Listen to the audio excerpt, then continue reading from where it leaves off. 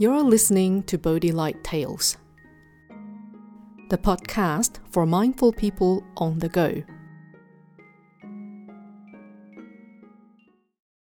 Hello, this is Miao Guang.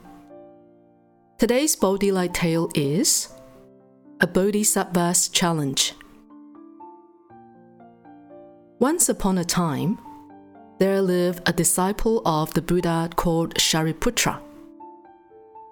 At age 20, Shariputra went on a quest to find the ultimate truth. So he became the student of a Brahmin. However, the teacher did not satisfy his quest for knowledge and the truth.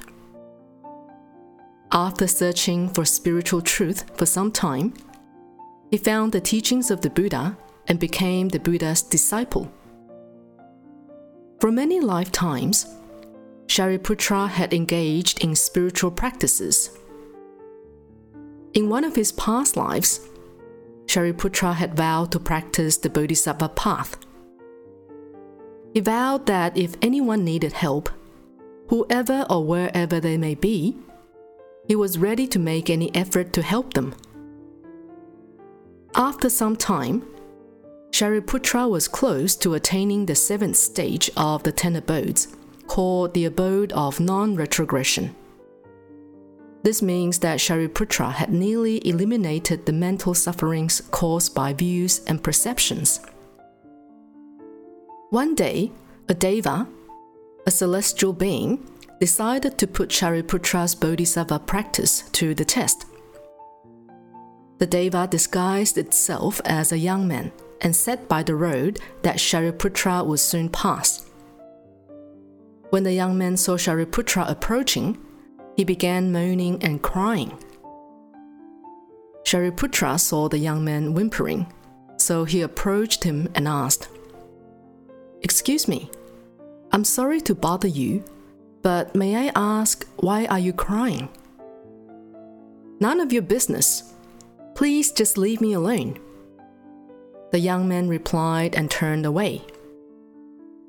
Shariputra sat down next to him and said, "Please, tell me what's bothering you.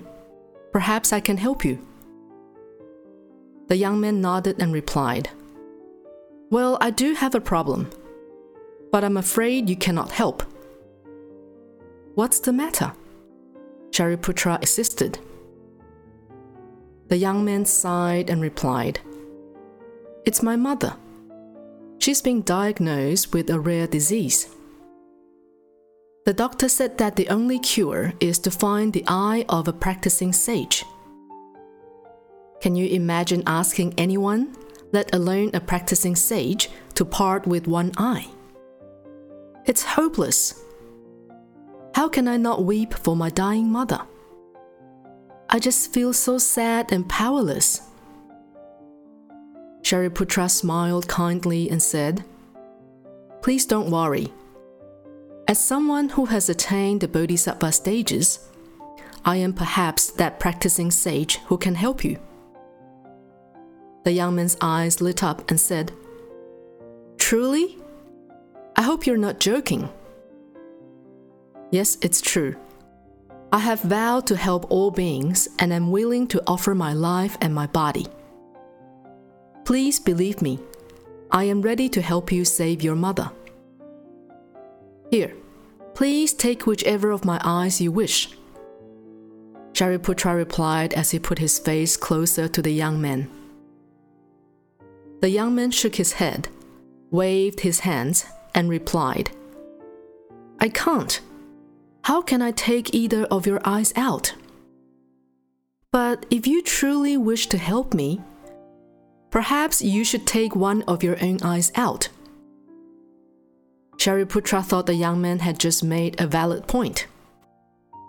Without hesitation, he pulled out his left eye, gave it to the young man and said, "Here you go. Take my eye, and I shall pray for your mother's swift recovery." The young man shook his head in shock and replied, "Oh no! The doctor said it had to be the right eye. Your left eye is of no use. I can't accept it." Now distressed, Shariputra thought, "This is absurd. I thought if I offered this young man my left eye, I could still see with my right eye.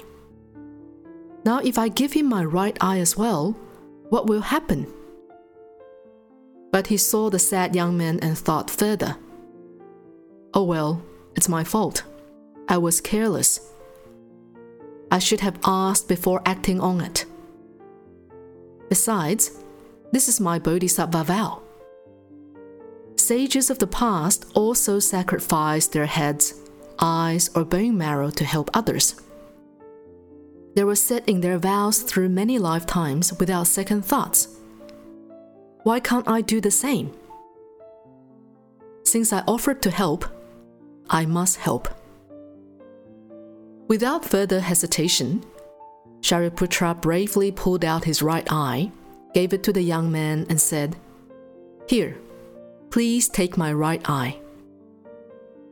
The young man took the right eye, smelled it, and looked disgusted. He threw the eye to the ground, stomped on it, and said, "What kind of sage are you? Your right eye stinks. How can I use something so foul to make my mother's medicine?" Hearing the young man's harsh words and seeing his right eye trampled, Shariputra despaired. He said to the young man, "You know how difficult it is to ask anyone to part with their eyes? I chose to help you because as a bodhisattva, I have made vows to help all beings. You said my left eye was useless to you, so I offered you my right eye as well. But now you complain that it stinks. How have I wronged you? Why do you treat me this way?" Now deeply upset and utterly dejected, Shariputra continued, "It is impossible to help all beings. I have changed my mind. I am not fit to be a bodhisattva. I think it is much better to just focus on my own practice instead of helping all beings." At that moment, the young man transformed back into the deva and said, "Shariputra, please do not give up.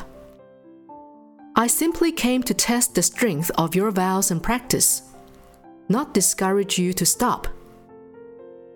After this test, you now know where you can improve.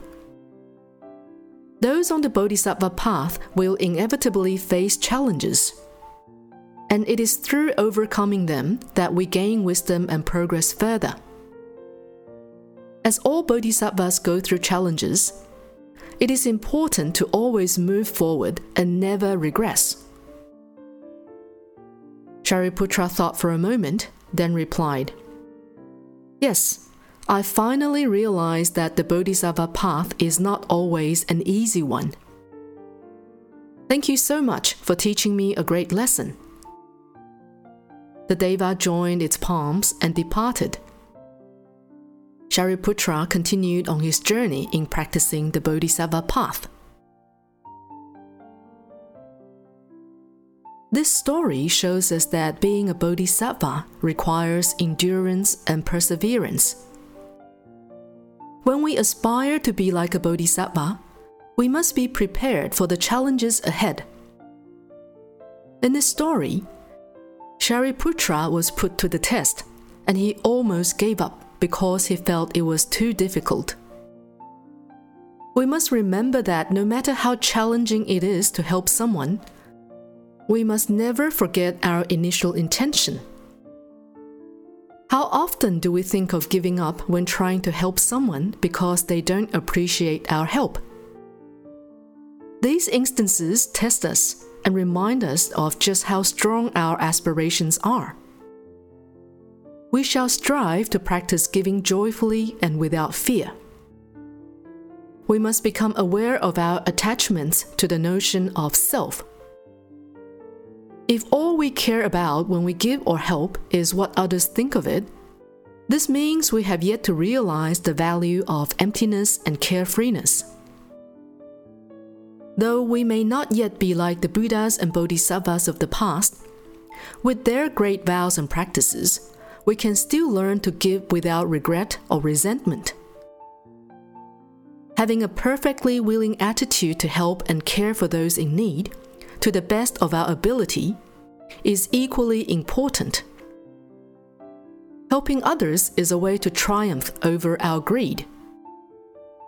Moreover, we can elevate our kindness and compassion for others. By taking small steps, little by little, we can continue to practice the Bodhisattva path and achieve the stage of non-retrogression. Just as Venerable Master Xing Yun says, serving in the interest of others and not oneself is the aspiration of bodhisattvas. Serving in the interest of others before oneself is the practice of sages. Serving in the interest of others and oneself is the act of the virtuous. Serving in the interest of oneself and not others is the attitude of the selfish. This is Miao Guang. Thank you for listening to Bodhi Light Tales. Subscribe to Bodhi Light Tales and have stories delivered to you every week. May your day be filled with happiness and wisdom.